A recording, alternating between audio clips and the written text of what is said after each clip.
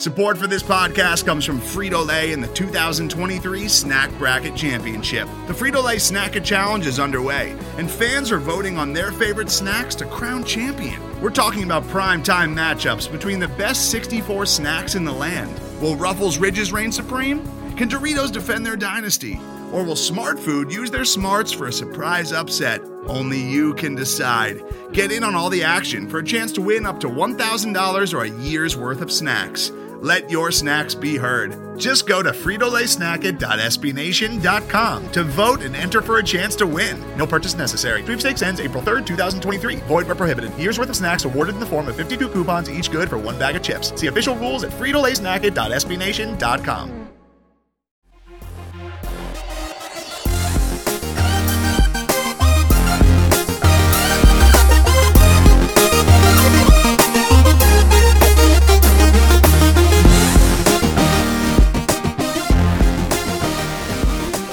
Hello again, friends, and welcome to an emergency installment of the Scho Show, proudly a part of the Pat's Pulpit Podcast Network and brought to you by the great folks at SB Nation. My name is Mark Schofield, back in the big chair for the second time today, Tuesday, July 28th, 2020, and we are doing an emergency installment because, well, these are different and challenging times, and we're seeing that start to play out in the NFL, as teams report back for the start of training camps and players are getting tested for COVID-19, players are also facing the decision of whether to play in the season ahead. And to that end, we had a number of notable names, a number of notable Patriots decide to opt out. So we're going to dive into that quickly today. Before we do, your usual reminders, which you probably know by now. Follow on the Bird app at Mark Schofield. Check out the work. Matt Waldman's rookie scouting portfolio. Not one, not two, but three SB Nation websites. Big Blue View, Bleeding Green Nation, and of course right here at Pat's Pulpit. And yes, Touchdown Wire, where Doug Farrar and I are working our way through our own top 101 players in the National Football League. I dropped my quarterback rankings today over at Touchdown Wire, my top 11 with the honorable mentions. And I will say, when we started this exercise, the first position group we did, Doug took the top 11 slot corners. And as a criteria for weeding in and out the players at that position, he looked at guys that 50% of their snaps were in the slot. And so we could sort of use that as a benchmark. If you got 50% of your team's snaps at a given position, you were eligible for this list. And I was quite thankful for that when we got to the last position group, quarterbacks, because two quarterbacks that might have made this very difficult for me failed to meet that 50% threshold. Ryan Tannehill and Matthew Stafford. Neither of those guys hit that 50% mark, but had they made it, I would have faced some really difficult decisions. Do you put Ryan Tannehill in there based on one season of great play? Do you put Matthew Stafford in there? A guy that I have a serious soft spot for. And in all likelihood, Stafford would have made it. Tannehill would have been on the outside looking in. I probably would have pushed Kirk Cousins off the top 11 because he came in at number 11. But thankfully, I didn't have to go down that road. So check out all those pieces. We got our top 101 coming, I believe, Wednesday. That's going to drop. And then I'm going to mute my notifications for the next 14 days or so. I'm going to self-quarantine my notifications. But let's get to the task at hand because, as mentioned at the outset, NFL players have, under the new agreement with the NFL and the NFLPA, until August 3rd to decide to opt out. And players that opt out, they will be placed into one of two categories, either a high-risk category or a non-high-risk category. And players placed into that high-risk category are eligible to receive $350,000 over the next year, whereas the players in the non-high-risk category, $150,000. And we've had some notable names opt out. We'll start with non-Patriots. Laurent Duvernay-Tardif, the offensive guard for the Kansas City Chiefs. I talked about him earlier. He is a medical doctor in Canada. And in his statement, he outlined why he's going to opt out of this season. Quote, This is one of the most difficult decisions I have had to make in my life, but I must follow my convictions and do what I believe is right for me personally. This is why I have decided to take the opt-out option negotiated by the league and the NFLPA and officially opt out of the 2020 NFL season. Being at the front line during this offseason has given me a different perspective on this pandemic and the stress it puts on individuals and our healthcare system. I cannot allow myself to potentially transmit the virus in our communities simply to play the sport that I love. If I am to take risks, I will do it caring for patients. And I think it goes without saying, but a tremendous amount of respect for the decision the doctor has made here.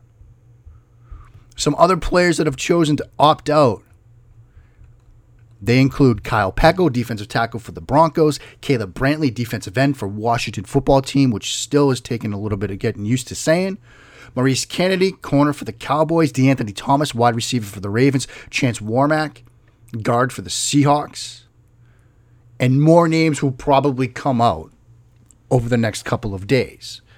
But this is a Patriots show. And by a wide margin, the Patriots have had the most players to date decide to opt out. Now, some names we've already talked about.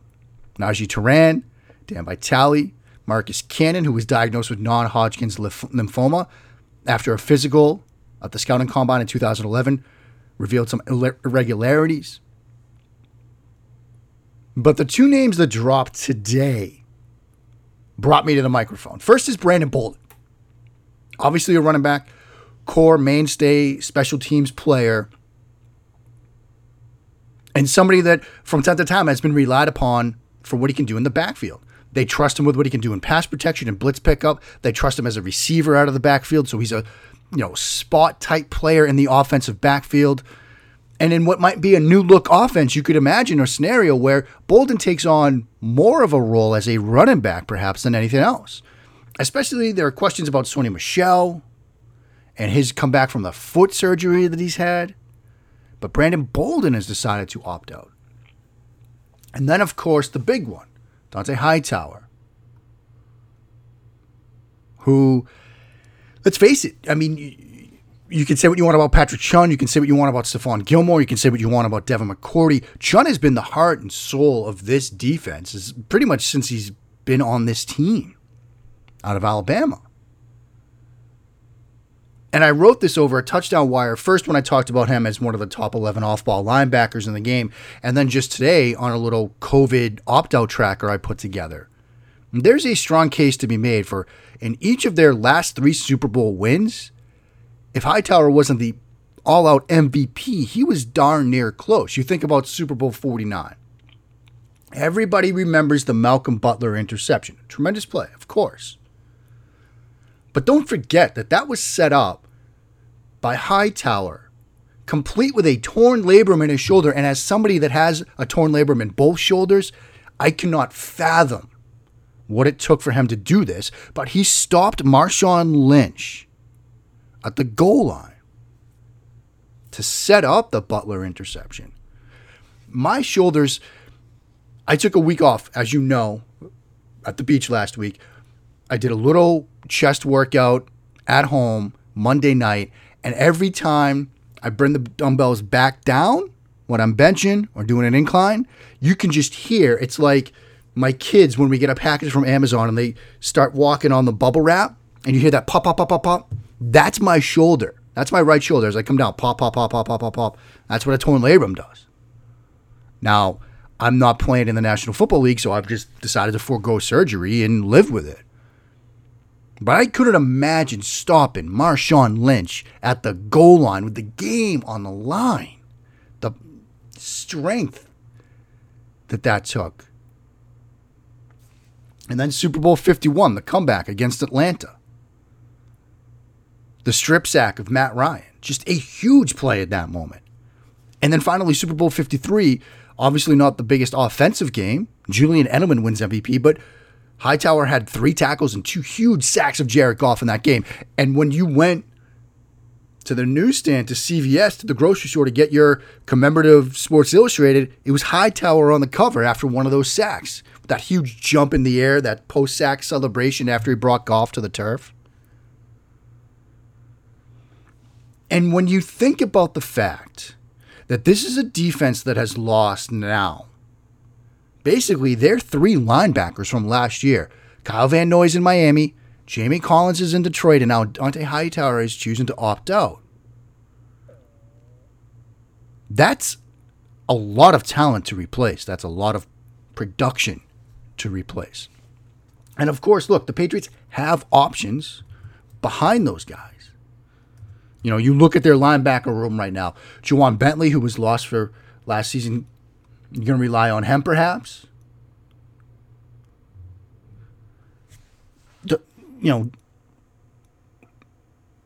Then what?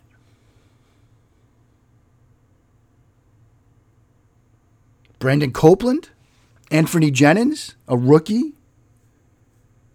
I mean, Landon Roberts, no longer a Patriot. Brandon King, who's mostly been a special teams player. Terez Hall. They've got a weakness now at the linebacker spot. And if you think back to last year, that was a strength. This was a great defense at all levels, but linebacker was a strength in addition to the secondary. Now it's a question mark. So this is going to put a lot of stress on this secondary.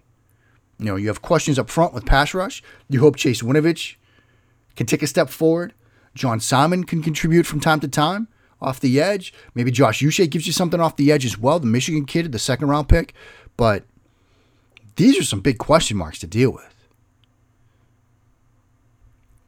But it's just another reminder that these are strange and interesting times. And these won't be the last names to opt out. I'm sure there will be more names that will come. There might be more Patriots that will follow within this lead. And it goes without saying, but we wish everybody that's made this decision all of the best for them, their families, their loved ones. This is a tough decision. And I do want to say, because you have seen rumblings on social media and elsewhere that these players are being selfish, that they're overpaid babies for opting out. This is a deeply personal decision. And I've seen some say things like, well, if they get it, they won't get sick, they won't die. You know, the fatality rate is so low. It's not a decision that they're making just purely for themselves. Dante Hightower is an infant at home. And we are still in the infancy stages of learning about COVID-19 and what it can do to the human body, even for those that survive. There's a Red Sox pitcher who has developed a heart condition after contracting COVID-19. We're still learning about what this can do to the human body, to people of all ages. And yes, say Dante Hightower, hypothetically, plays this season, contracts COVID-19, he's fine, he lives through it and passes it to his infant son. Maybe nothing happens. But is that a risk that he should be forced to take? And so, at some level, it might be frustrating when you see players on your favorite team decide to opt out. But try to understand that it is a difficult decision for them. They have to consider their loved ones, those around them, whether it's a child, a spouse, a parent, a grandparent, a sibling. These are complex issues that people are dealing with. These are human issues that people are dealing with. And I would just hope that everybody can support these players, regardless of team, that decide to go down that path and opt out of the season ahead because of medical concerns, whether for themselves, like Marcus Cannon, non-Hodgkin's lymphoma, or others around them. And so that will do it for this quick little emergency installment. I'll be back later this week, hopefully to talk about better news. I will say Taylor Swift dropped Folklore while I was on vacation, and man, that's been quite the soundtrack for the past week of my life. It's a tremendous album. You should check it out. Until next time, friends, take care of each other. Take care of your loved ones. Wash those hands. And as you do, sing along and bless those Patriots' reigns down in Foxborough.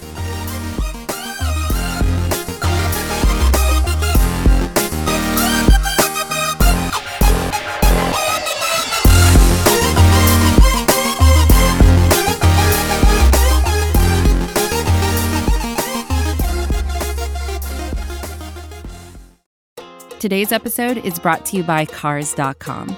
With over 2 million vehicles and 50,000 more added every day, Cars.com will match you with the perfect car for you, your budget, your life, your style. And if you're ready to say goodbye to your current car, Cars.com will get you an instant offer to cash it in. Just start by entering your license plate and get matched with a local dealer who will write you the check. So whether you're looking to buy or sell, just go to Cars.com. It's magical.